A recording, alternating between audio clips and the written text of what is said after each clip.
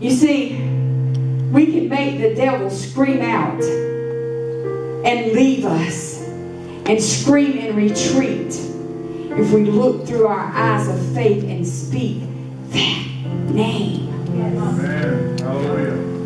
In my sight eyes, the cancer will kill me. The cancer will destroy me.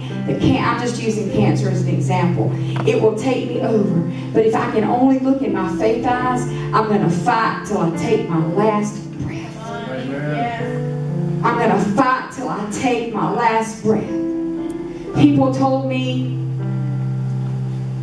they said, Karen, when my mama got really sick, see, that's a miracle that I walked down them steps without that cane. Yes. Whew, praise God. Yes. When my mama got real sick, they said, you may as well just quit praying for her. The doctor told me this. He said, you may as well just say, I'm a Christian, but it's over. There's nothing else that we can do. And there's nothing else you can do. So just pray that God let her go peacefully.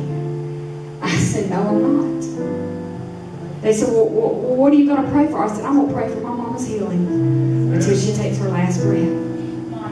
And I did. And when mama took her last breath, did I say that disease took her out? Nope.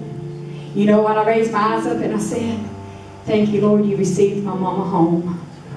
And it was her time to go. Yes. You took her. That PSP didn't take mama. That's right. You see, because it doesn't matter what comes upon these bodies, because these bodies are flesh. They say, oh, well, cancer killed or cancer. It might have been a havoc and wreaked problems in their life, but they didn't go until it was their time to go. That's right. Amen.